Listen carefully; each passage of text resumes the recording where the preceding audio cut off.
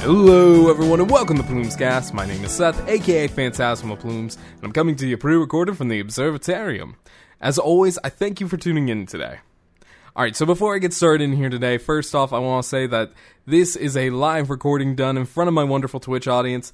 In fact, we already have our first question. Can't you just cut that bit out from Chozo, pre-recorded Rotussi Maya himself? And unfortunately, no, Chozo, I can't, because I do these all in a single take. So it's both a very dangerous game and a fun one too, because I like having it be one single take, because it gives me like both the freedom of, you know, keeping a narrative going, but it also kind of keeps it more legitimate too, you know? Where it's like, I feel as though at the end of the day, whenever somebody listens to a podcast of mine, it feels like a conversation between friends. So you might hear like a couple of things off here and there, but at the end of the day, that's how conversations really flow. They're not pre-recorded masterpieces. They're, you know, just natural speaking.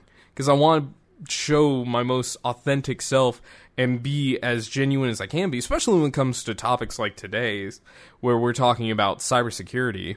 And before I really get into that, though, some of the noises and stuff that I'm talking about, you might hear from the sweet little girl that's sitting in my lap. That's alright, I have the Foxwife sister's dog, Penny, with me today. She has been sitting in my lap for the past 15-20 minutes. This dog is the sweetest fucking dog in the world. I don't know what kind of breed she is, but she genuinely is a really sweet dog. She's good to walk. She, you know, doesn't bark or anything like that. She's just chill. You know, she can be wild when she wants to be, but for the most part, she's been incredibly chill. We left her in the office here last night with the fan running, her food and her water, and we came in and the office was, like, perfectly fine. She slept in one of our beanbag chairs, actually. But I also want to say, the reason why I have this beautiful little pup with me, and the reason why you might hear, you know, her yawn and me scratching at her, so on and so forth, is because the Foxwife sister, as of 7:47 this morning, is a mother. Marina Hali, welcome to the world. I have not had the chance to meet you yet, but I've seen photos, and she is absolutely fucking adorable. But, that said, I am incredibly excited to do today's podcast. Poggers, welcome, Jello.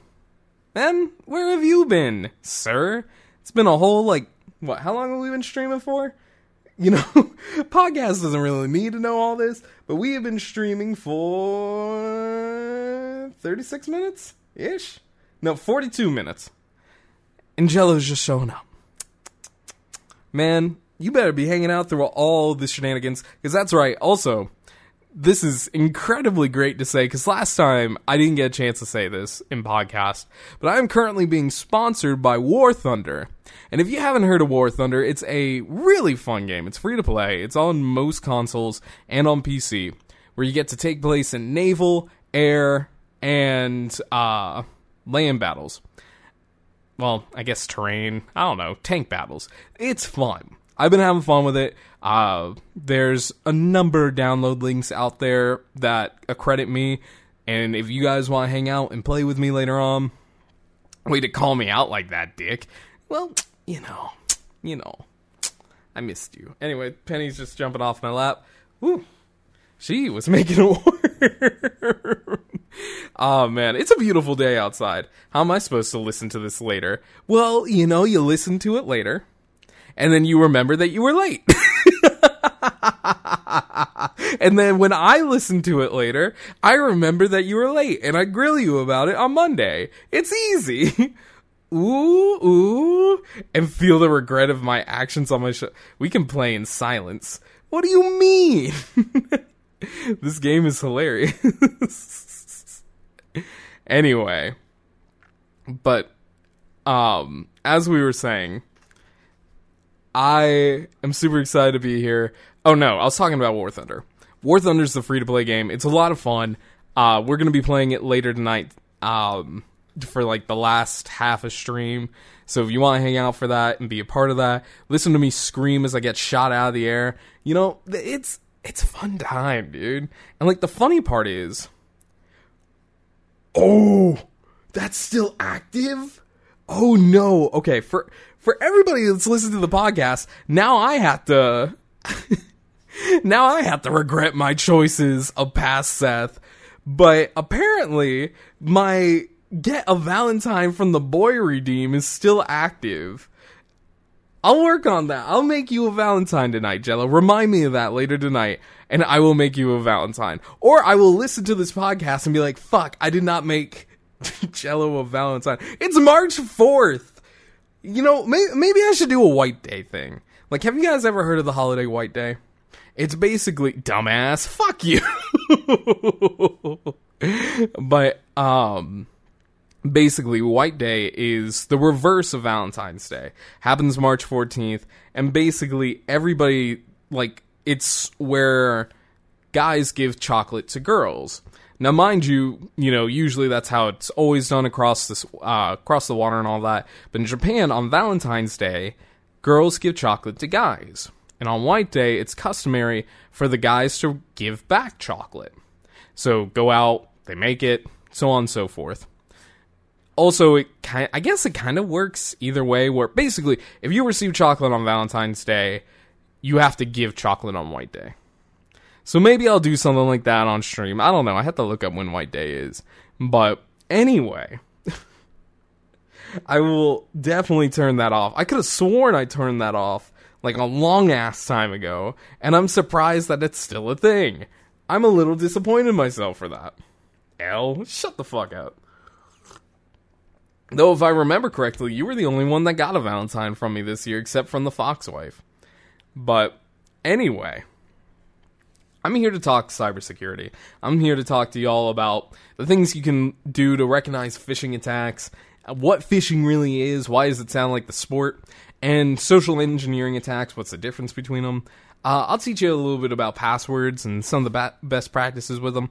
And if any of y'all are interested, we don't have to go into it because this is more of the professional side of Phantasma Plumes, where I put shit on my LinkedIn and pray to God nobody looks at it. But, no, we'll talk about, the potential cost of a data breach to your business. Which, granted, to most of y'all, that's not a big deal. But there is a whole science of getting into how much something can cost for that. And, of course, but I really want to open the floor up to, any questions you guys have about it. Because I know cybersecurity, in general, is a very complicated subject. But it doesn't have to be.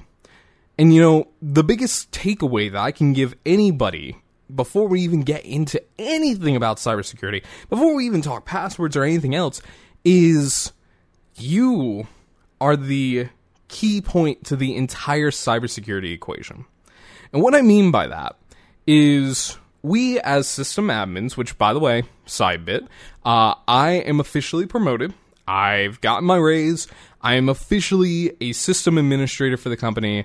I will be able to change my email signature as of Monday, and I'm ready for that. Because right now it just says IT administrator, and yes, that is true, but not the same. Anyway, you are, at the end of the day, the single most important part of cybersecurity, because us as system admins, we can do everything and anything under the sun to build out our secure networks. Put in, multi-factor authentication, put in firewalls, build email servers that completely restrict certain types of emails, everything and anything else. But the problem is that because we have openings for you guys to be able to do your work, which, granted, that's the whole point of cybersecurity, is making security so seamlessly interwoven with your company, your computer, so on and so forth. The problem is that because we have openings for you to do what you need to do, we can't always protect y'all. There are going to be ways that people can get into the company and can really mess things up. And a lot of the ways that they can do that, also, I apologize again. If you are hearing any of this, I have a dog in the observatarium with me. But she's a very sweet girl. I love her. But anyway, she's laying down. She's looking at me like, bro, I want to play. I'm sorry, Penny. But anyway, because we have to leave things open for you to do your job, people will find ways to get into that and use that to break their way into the system. The most common way is known as phishing and social engineering attacks. Now, phishing is kind of exactly how it sounds. It's not exactly the sport where essentially you cast a hook and a line out to see what you can get, but it's spelled PHISING, which replaces the fish element and kind of puts in the people element. What that means is basically these people will mass send out emails.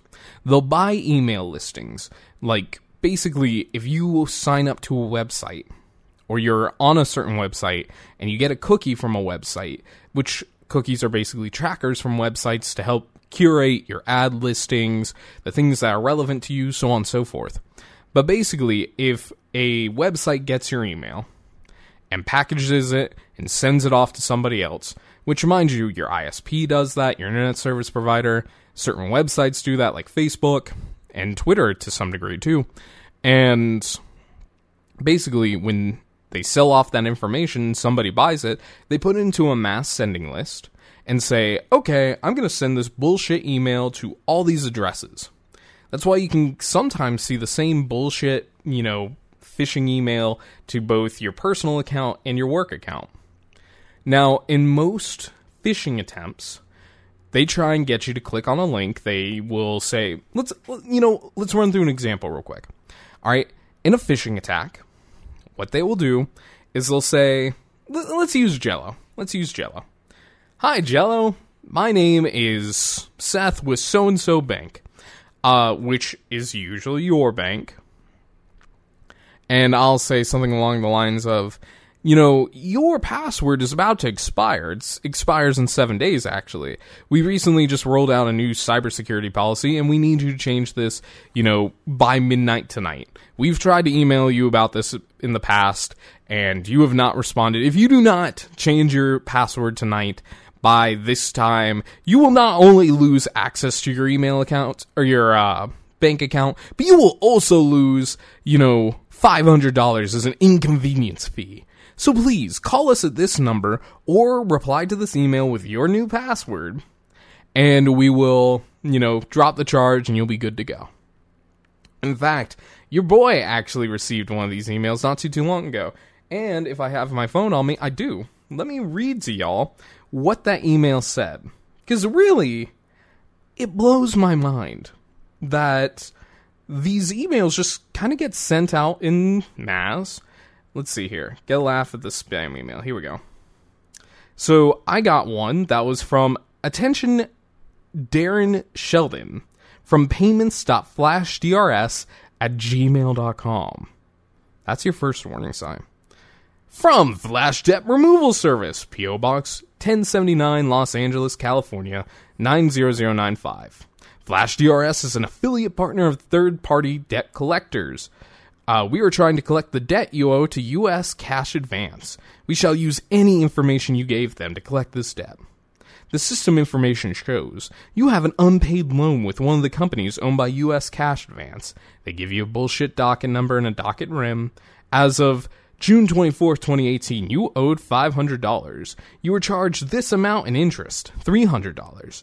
You were charged fees and penalties, $188. Total amount of the debt now, $988. How can you dispute this debt?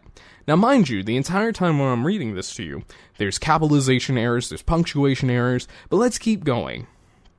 Call or write us an email by today to dispute all or part of the debt. If you do not, we will assume that our information is correct. If you write to us with proof of payment and full receipt of this debt, or confirmation if you had discharged it with bankruptcy, we must stop the collection immediately. What else can you do? Learn more about your rights under the law. For instance, you have the right to stop or limit how we contact you. Contact us about your payment options. Review state law disclosures on the reverse side if applicable. Contact us for the debt negotiation offer. Exclamation point. This is important. The law limits how long you can be sued for a debt. This is my favorite part of this. If you do nothing or talk to us about this debt, we will not sue to collect it. This is because the debt is too old. But if you make payment or acknowledge in writing you want to negotiate this debt, we can surely help you rectify this outside of court. Here is our debt negotiation offer to you. If you can pay $297, which is 70% debt reduction, we will consider your account as paid in full, and this debt will be removed permanently from all the major credit bureaus. Payment accepted, credit and debit card, online secure payment, in quotes. For instant response, please choose reply all. Now, you know what's funny about this email?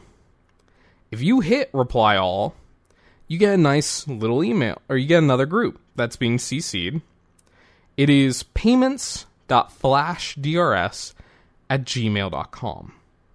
The email that originally sent me was atty.darrensheldon@outlook.com. Now, mind you, this is just one of many different scam emails you can get. And the funny part about all this is they never once mention me by name. They just say, hey, random person that got this email. Also, they never sent it to me directly, which is another fun thing.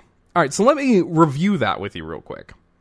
All right, so in emails, there's 4 headers. All right, there's the from header, which is where the email is from. There's the sent to header, which is where the email is going to. There's the carbon copy, the CC, which is, I want you to see this email, even though it's not going to you. And then there's the blind carbon copy, BCC. What that does is it carbon copies the email to you, but it doesn't put your email address in there. So what that means is people will send these mass amounts of emails using BCC, so that way you can't tell that it was sent to 100 plus people. And to be fair, it's not going to show you that sent to 100 plus people, even if you go through and analyze the headers using a tool like MX Toolbox. The reason people do this is because they don't expect people to go and check the headers. They don't expect people to go see, hey, who sent me this email? Or why, who was it sent to? They just see, oh fuck, this is a high priority email, and I apparently have a debt that's due from 2018. Now, mind you, I have credit monitoring on my accounts because I pay a significant amount to do tax identity shielding from a company. I also get it from another company. So I have 2 places that would tell me if somebody went out and got something in my name. I even did, because I'm not going to lie, whenever it comes directly to me, I kind of scoff at it, but just to double check, because I am kind of I am one of those guys that'll be like, oh shit, did I do something like that? I think back 2018, I was graduating college. Maybe I went out and got something, but not from California. Anyway, I went through, made sure I had nothing like that. I sent it to my boss for a laugh. But this is a great example of what you can go through. And it's a real example. And the problem is if you call that number, also, by the way, there is no phone number to call, but if you get in contact with these people, what they'll do is they'll lead you through a bullshit explanation of how you somehow owe them money. Don't argue with them, because if you argue with them, they get angry. But the problem about all this is you absolutely are not their target. In fact, there are spelling errors, there's punctuation errors, there are things interlaced in that email that any smart person would know and pick up on. In fact, it has been proven that almost all phishing emails, all social engineering emails, are put with bullshit text things that would make the average person go like, what the fuck is this? More than just the regular typos, because if you go through all those typos and you don't realize what the fuck is going on, they're going to think, oh, fuck. This person's actually calling us. This person's actually emailing us. We're in the money. And then they'll waste upwards towards 20 plus hours with you, threatening you, calling you, just wasting their time just to get a little bit of your money. And a lot of the time, too, they will come back and be like, oh, actually, that $300 offer expired, but hey, we could do a 50% off for, $400. Just all based on how you react to things. Now, mind you, that isn't the only kind of phishing attempt. There's a lot more complicated shit. There's a bunch of attempts where, say, for example, you get one from McAfee. Or you get one from a known cybersecurity provider that's like, hey, we just charged your account $1,000 for, another year of McAfee or another year of, I don't know, Kaspersky.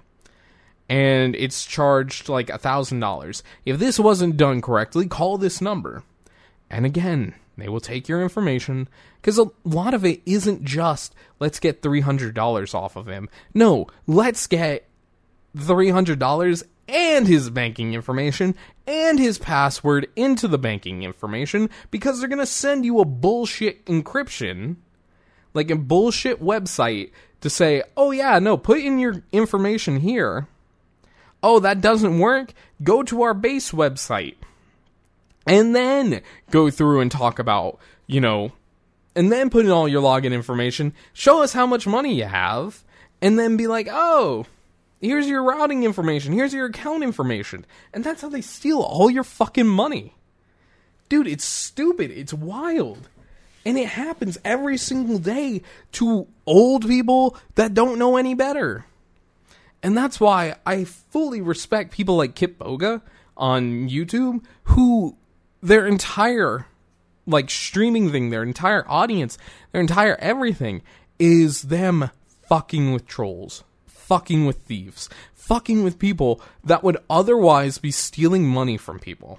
Now, Kip Boga, I would be so incredibly honored to be able to sit in the same room as this guy, and I'd love to talk to him about what he does, because his whole shtick is he talks to these people that send out these emails, and then they will basically be like, oh, well, let me connect to your computer. Your computer's, infected with malware. Your computer's this, your computer's that. But this Microsoft help group can get you going. And it's somebody out in some third world country or anywhere else that just has an internet connection that's working out of a call center, just stealing money from people.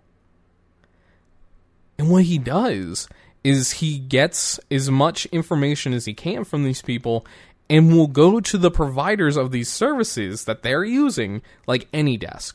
If you're not aware of AnyDesk, AnyDesk is a product that will allow you to remotely connect to a PC. It's a protocol known as RDP, or it might be RDC. I'm not sure which one's more correct in this instance, because they're both correct. It's remote desktoping, or desktoping. Desktoping. Yeah, no, that's right. But basically, what they do is they install AnyDesk on your computer. AnyDesk runs as a quiet install on your machine, and it allows them to jump onto your machine even after you have closed the active session with them. It's fucking wild, ain't it?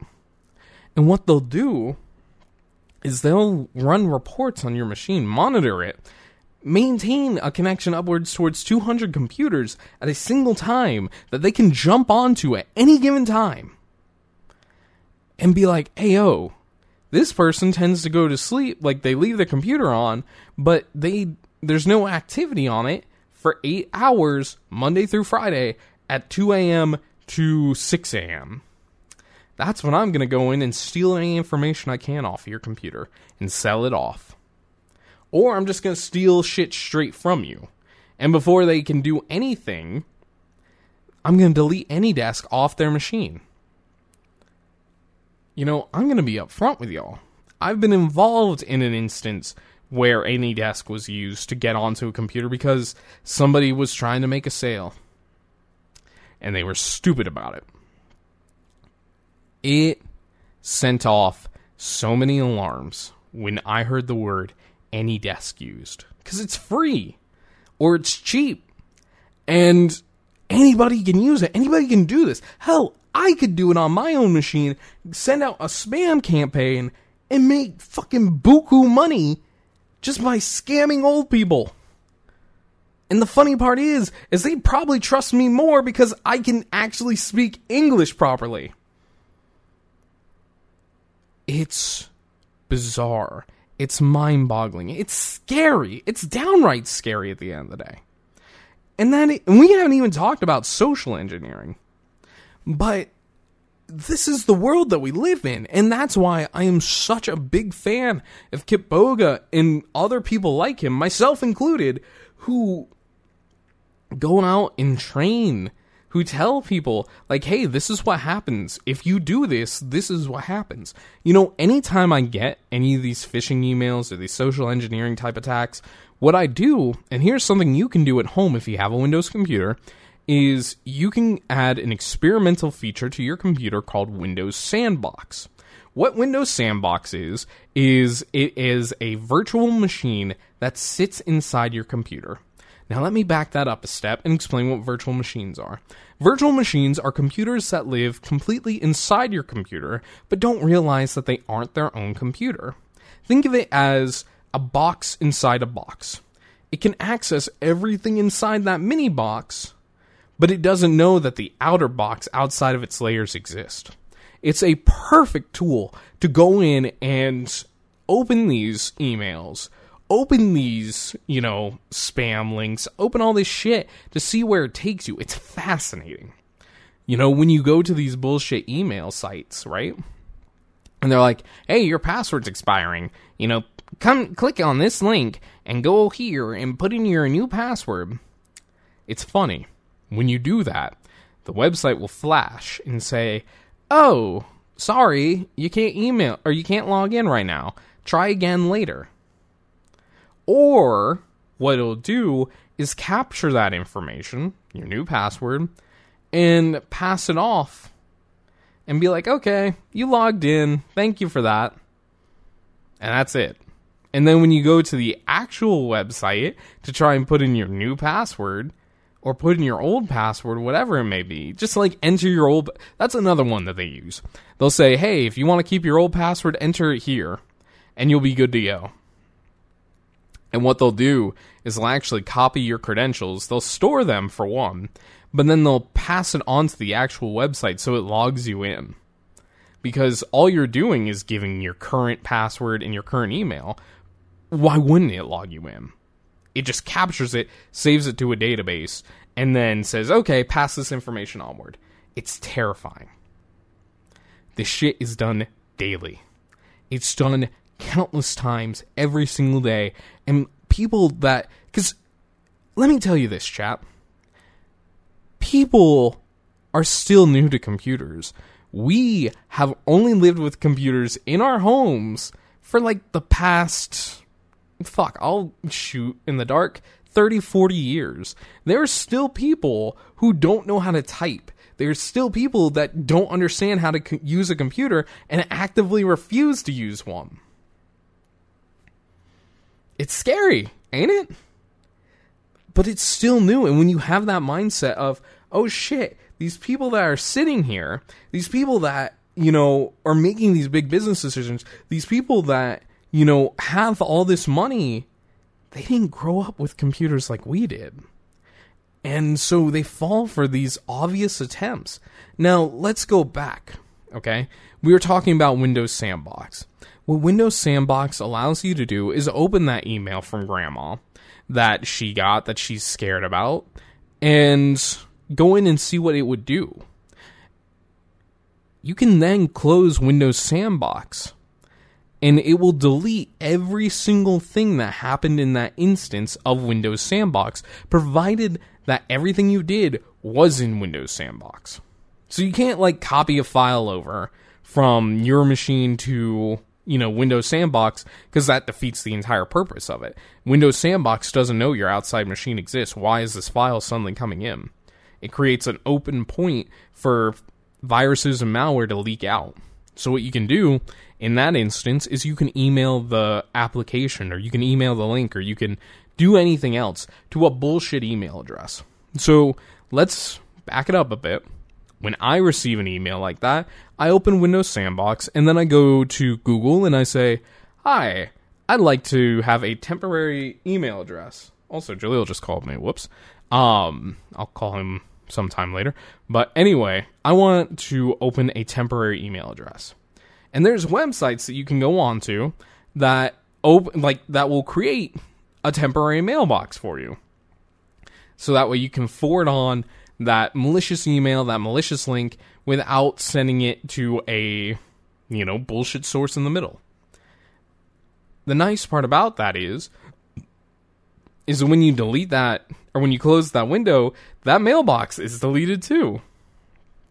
So you can use this to test, a whole bunch of, a whole plethora of things without spreading it in your mailbox, in your company's mailbox, so on and so forth.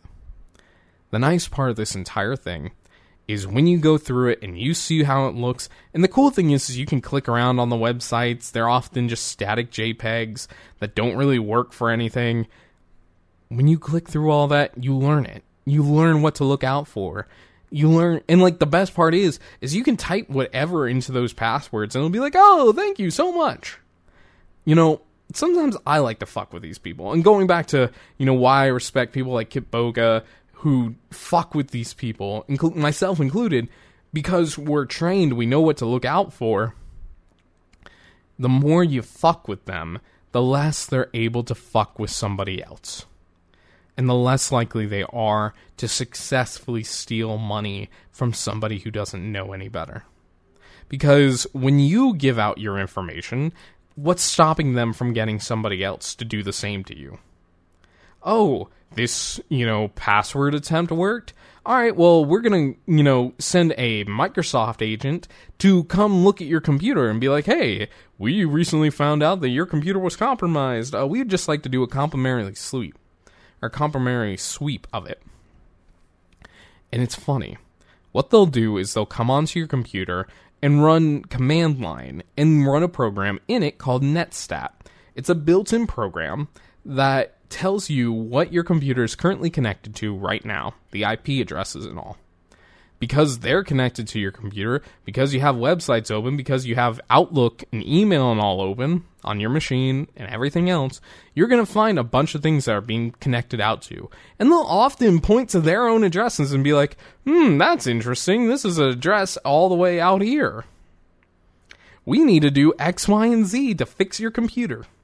And by the way, we don't accept traditional payment. No. We don't do that here. You know what we take our payment as? Google Play cards. Target gift cards. Anything that's not traceable." That's how they make their fucking money. And it's the scummiest shit of the world. And again, that's why I respect people like Kitboga, who will make bullshit accounts, make bullshit cards, and will put in the information in front of these hackers before they are able to claim it. So that way the money just gets transferred into the same account, or looks like it does. He's built websites to basically emulate all this. And of course the hackers don't realize it because they themselves are just thrifting people. It's stupid as hell. And it's great that somebody's out there doing that. And it's great that more people are out there doing it. And I implore you, if you think you have a phishing email, by all means, if you feel comfortable with doing it. Now, mind you, I'm not telling you to click on it. I'm not telling you to email it. I'm not telling you to do anything that you're not comfortable with doing. 99.9% of the time, if you have any doubts about your ability to fuck with these people, because if you piss off the wrong people, they will absolutely tear you up. Which will lead me to my story a little bit later. But if you go through and you see these emails, delete them. Get rid of them. Be done with them. It's fine. Just get rid of them. Now, if you like to fuck with people, If you like to fuck with people, this is how I did it once. And let me tell you something, alright? This is definitely one of those don't try this at home type things, because I definitely set a fucking fire under these guys.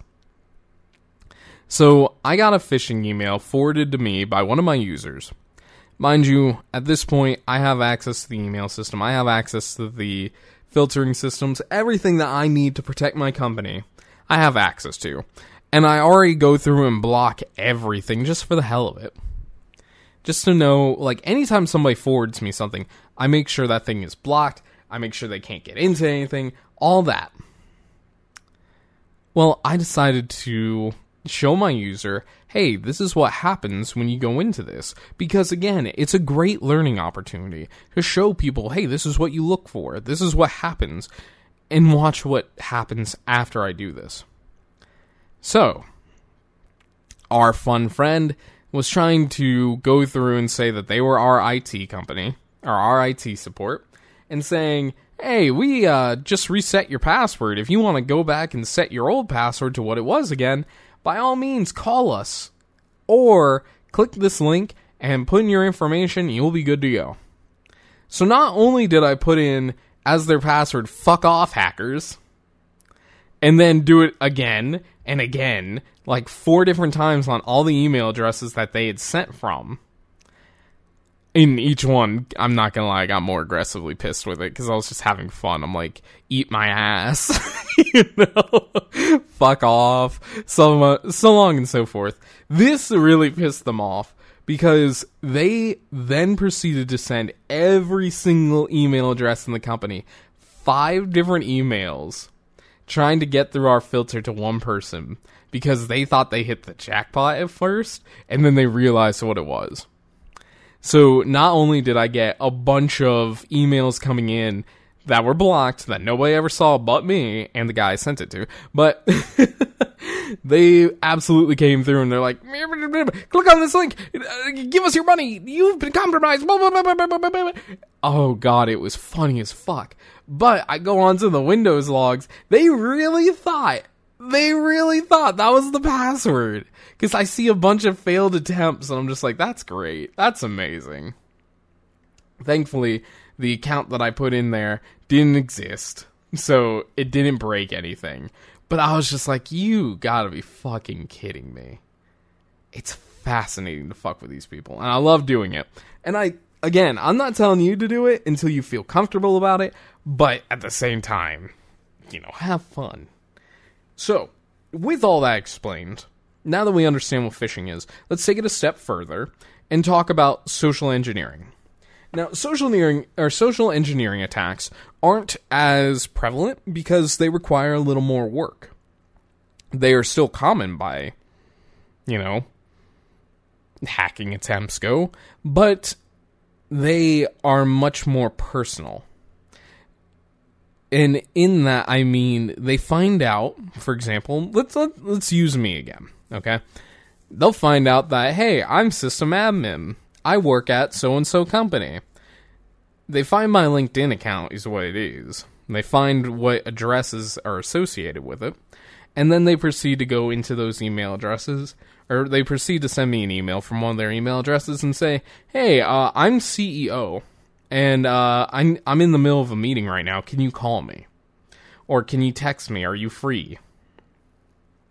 If you respond to that, and usually they'll spoof the email address, which means they will make their email appear as though they are coming from a legitimate source, when in actuality it's coming from at gmail.com. I shit you not. Some of these like email addresses I've seen is just like B1C789G93 at gmail.com. It's just gibblygook because it's a bullshit email address, but they spoof your actual person's email address so it'll come to you and say, hey, this is from CEO, but when you actually click on it, it says CEO's email address, and then in parentheses at gmail.com. From there, if you respond to it, they'll be like, great, I need this many, account, or I need this many gift cards Like, go get a $50 gift card. We're doing a party for so-and-so. Or, we're celebrating so-and-so's retirement because they saw somebody on LinkedIn post something about that. Go get a $500 gift card. Or, hey, I'm out of money and I need to be wired this amount of money. Here's my wiring information. Or I'm trying to make a deal with this company and they need to be paid this amount of information. Please go ahead and wire this much money. I, thankfully, have never worked for a company like that. But I have had friends who have told me horror stories that $5,000, $10,000, $100,000, $500,000, $1 million, all of it gone. Because one person receives that email, doesn't do the due diligence to call the CEO, call anybody else to be like, hey, where's the CEO at today? Anything like that. They're just like, oh, this is from the CEO. Well, that's important. I don't want to disrespect boss man. And then they send the money off. I can't tell you how many times that has happened. And the problem is, we talked about it before in the past, we as IT guys, as system admins, as, just anybody in software, in security, we do our damnedest to make sure that you can do your job, but we protect you while you do your job.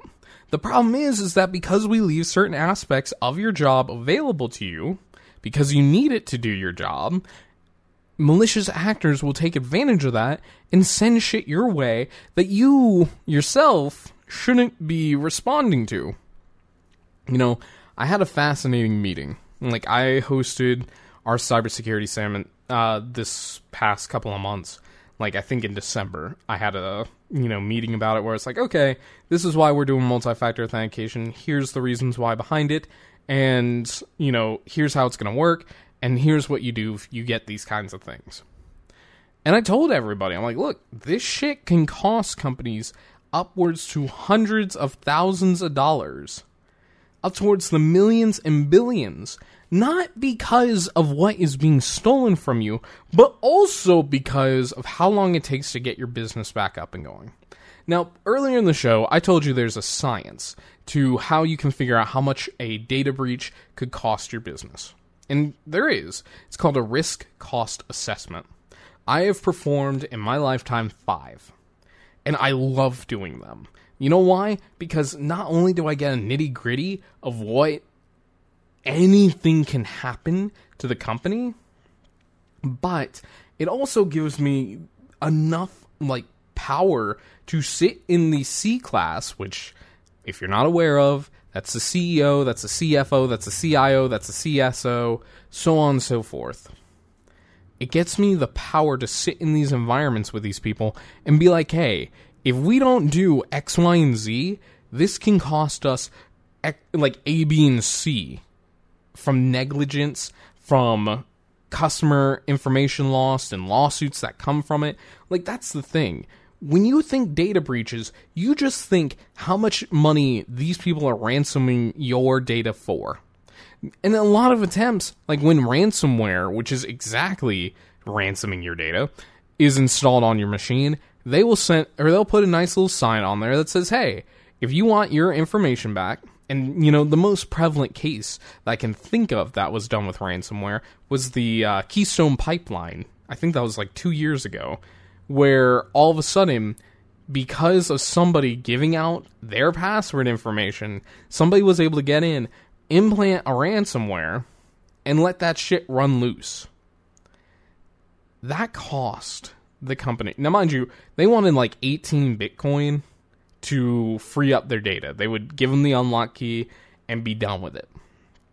I think in the end they ended up having to pay it, and then so on and so forth. They were able to recover it later on down the line because they found out who it was.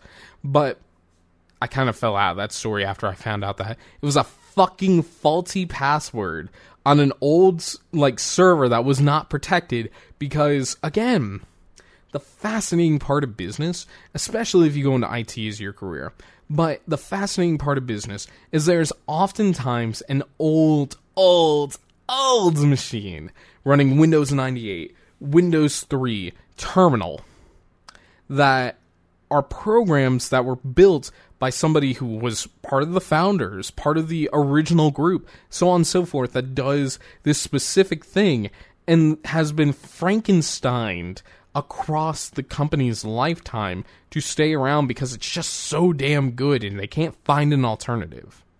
We had that at one of my old jobs for time clock keeping. And that one isn't as bad. You know, if that one were to pop, it's whatever. But they also had another one that was for the oil system.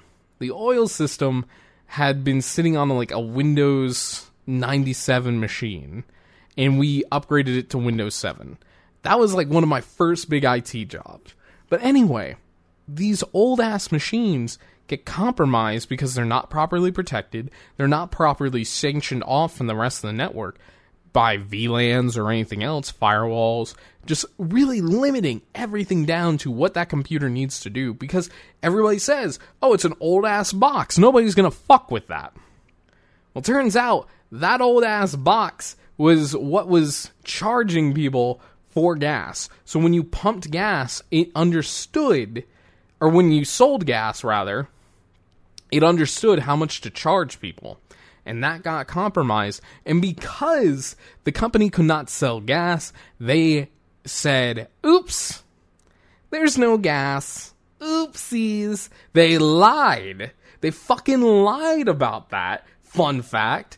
And because they couldn't sell it, they couldn't figure out how to charge it because the machine that does that for them got compromised. Fascinating shit. Now, that cost them over, I think, $40 billion to get that all fixed. And that's not just in the ransom. No, that is in lost time. That is in repair cost. That is in new machines. That's in new infrastructure. Because when you get popped like that, you have to go through and pass a certain level of certification to make sure this shit don't happen again.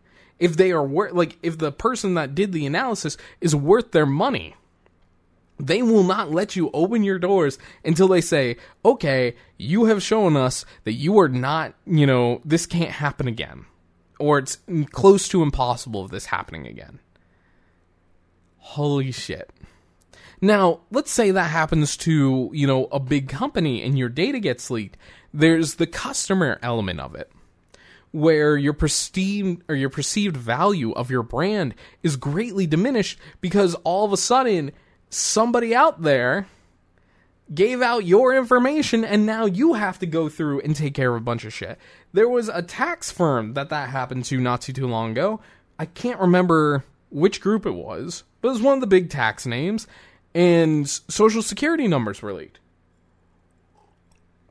Hell, Sony was cracked a couple of times. Credit card information, anything on the PlayStation Network was leaked.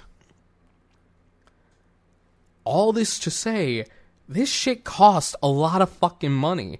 And we, as cybersecurity professionals, rely on you, our end users, to make the smart decisions to, not click on this shit, to not give your passwords out. Because, yes, while we can train systems to do everything and anything under the sun to protect you, it should never come to that. It should never come to a, I got an alert from our AV system saying that somebody's been popped.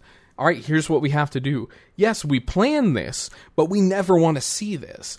I can tell you with a certainty myself, I have gone through and I have rebuilt my entire company's cybersecurity posture, and I'm incredibly proud of what it is. But I guarantee you, it's not perfect. I guarantee you, with the right people clicking on the wrong things, I'm going to be hurting. I could bring it back. I can assure you that. I will bring that bitch back, decommission everything that you put out there, and bring that bitch back within a day. I've done a whole I almost did Roth IRA. I've done a whole risk cost analysis to say, okay, in the event that we get popped majorly again, then here's how much it would cost. Here's what we need to do. And in the event of this, we rebuild certain things from scratch. And my boss is behind that. My boss understands that. My boss agrees to that. And it's fun to me to go through and teach people all this shit. Because at the end of the day, it's not your job to go through and understand these principles of which I'm spouting to you. By no means do I expect any of my users to remember half the shit I tell them. You know what? Hell, this past week alone, I've sent emails out about how to take care of certain things. Like, hey, is the VPN pinging you too much because you accidentally disconnected? Here's a check mark that you can kick off. Oh, hey, you're trying to get onto the secure network? Here's how you do it. Oh, hey, I was trying to get onto the secure network and I can't. Go fucking figure. It's not y'all's job to know everything. It's mine. And while I can try my best to know everything and keep myself abreast, like, I am proud to say that I spend my Fridays, a good chunk of them at least, going through and reviewing cybersecurity news of the world for that week. Because I don't have the ability to spend an hour every day reading cybersecurity things. Not every day, at least. I don't have the ability to, keep up with a bunch of different things that are going on all over the world. Like, every Patch Tuesday, the Friday before I start patching things, I go through and I read patch notes, and I see what vulnerabilities were out there. And I see what's taken off. So that way, when all of a sudden I see in the news, oh, hey, big event, big, fucking vulnerability discovered. Well, I'm patched for that. I'm okay with that. I've recently put in this. Look, I ain't saying that everybody everywhere can be a cybersecurity guy. And I don't think everybody everywhere should be a cybersecurity guy. But I do believe that everybody should have the awareness needed to survive in a IT environment. Because, again, it is ultimately up to you to protect your company. We can do everything under the sun to best protect us. In the event that you accidentally click something, we can hemorrhage the damage. And we can repair it, and we can keep going. But it is, in the shortest way possible, is ultimately up to you to make sure not to click on these things. Because there's not always going to be a cybersecurity guy. There's not always going to be a me waiting to, raise the red flag and be like, hey, real quick, you've clicked on something that you shouldn't have. You've given out your password. And our systems are telling us all this. Because if this is on your home machine, you don't have a Seth there to answer these questions for you. Now, mind you, I have an entire email open to y'all that if you want to send cybersecurity questions to, if you want to ask psychology questions to, you want to just talk, fucking send that shit to plumescast@gmail.com. I'm here for that. I want to be a resource for that. And I'm proud to say that I want to share my knowledge with you. And that's why I'm doing this podcast. That's why I'm doing, well, at least this episode of it. But I want y'all to know that if you ever need help, I have consultation in my LinkedIn. I do consulting work. I do, quick searches to find out what happened. I can do a deep dive on something and find out, like, digital forensics and figure out where you got popped, what all they touched, so on and so forth, if I'm given the right views and given the ability to use the right tools. And I'm proud of that shit. But anyway, I can keep going on about cybersecurity all day. If you want another cybersecurity podcast, by all means, let me know. But I do have to start ending things off on the podcast side of things because it's War Thunder time, baby. But I do want to say, all right, I want to go into one more thing with y'all, and that's some password best practices. All right, so before I end things off, as far as podcasts go, let me teach you a great way to make passwords. This is something that I taught myself that has kind of come off from other professors who taught me their password policies and everything else. Now, generally speaking, when you have to create passwords for a company or new accounts, you're generally given 8 to 16, 8 to 24 whatever. The base is usually 8 characters, and a symbol and a number. What I do is I have created a root password. And what that means is it's the same password that I use everywhere else, except I have a convention attached to it. So when I say I use root password, I have a follow-up on it that says what that password's being used for at which location. So I have root password, ! Checking for, one of my bank accounts. Or root password _money. Or root password freeloading. I come up, basically the whole point of it is I come up with my root password, that stays the same, and I modify it. If I need to change it every so often, I prepend it with something else. So sometimes I do 2022 quarter 4 or 2022 Q4 root password at location. Or I swap it around. The thing is you have to make, because everybody's like, oh, remembering passwords is hard. I don't want to remember a new password every 90 days. Fucking, there are easy ways to change it that make it so much harder for somebody to get into your account. By putting an underscore or any other special character, it makes it so much harder. There's actually calculations you can go do where you can test how long it would take for somebody to crack your password if they're using a password cracker. I am proud to say that my passwords will take longer than we have been on this earth to come up with, because I have changed those things to be fucking difficult. It has conventions that only I understand. And that's the thing. Come up with things that you understand, that you will remember, and append it or prepend it based off of where you're at, what you're doing. Hey, if you're on a banking site, maybe you just add a $sign to your account name or your password. So that way you know, okay, this is for bank. _$sign. Or if you're on YouTube, maybe you put something similar to YouTube that you'll remember, like videos.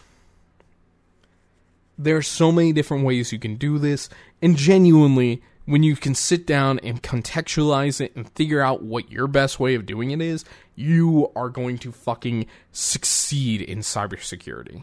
Because you can build out a long-ass password. It doesn't have to be complicated. Make a sentence. That was another thing I was taught too, was to write a sentence. But put, underscores instead of spaces. Or put exclamation points instead of spaces. Make it something that you can remember that's long and it has some complications that you can understand. I had some professors that had entire, 10 plus word sentences as their passwords. And to them, it's easy. The dog jumps across, or the big brown dog jumps over the lazy fox. But every time there was an O, it's a 0. Every time it was an I, there's an exclamation point. So on and so forth. They use that password everywhere, so it became memory for them to type it in.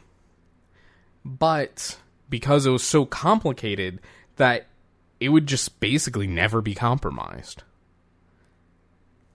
That's your homework for today, chat. Figure out what your password convention could be. What kind of things make sense to you and run with it. Then you will do so great as far as cybersecurity goes. And you know what? Even your bosses and all would be impressed that your password's that long. They might give you some shit. Like every time I gotta type one of my passwords in front of one of my bosses, they're like, what the fuck? Why is it so long? I'm like, boss, I have a fucking typing speed of 120 words per minute. I'm very proud about that. But I have 120 words per minute. I can crank that shit out in 5 seconds. And I guarantee you, if somebody tried to do that, it'd take them a while. And if somebody's sitting at my computer trying to get into that, I will hear it, and I will come running, and I will bash them upside the head with a keyboard. I have said that.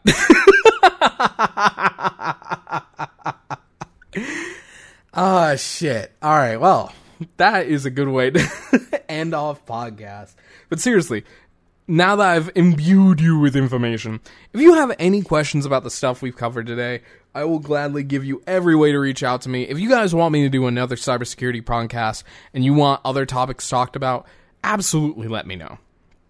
I am proud to do this shit. I have so much fun telling you about all this, and I'm glad that I can teach y'all, because I want you to be secure in whatever you do, and I want you to go out and share this podcast with everybody so that way they can learn it, or teach them yourself and be like, oh yeah, no, I learned this off the Plumescast podcast.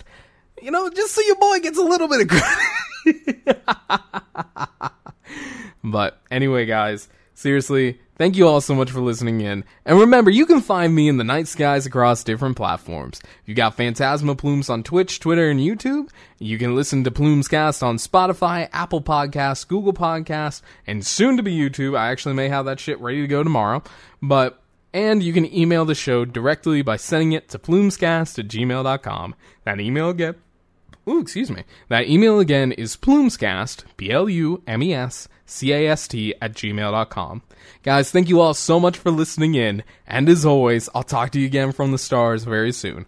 Until next time, everyone, stay safe, make some new passwords, and send me all the questions you want me to talk about. And until next time, everyone, bye-bye!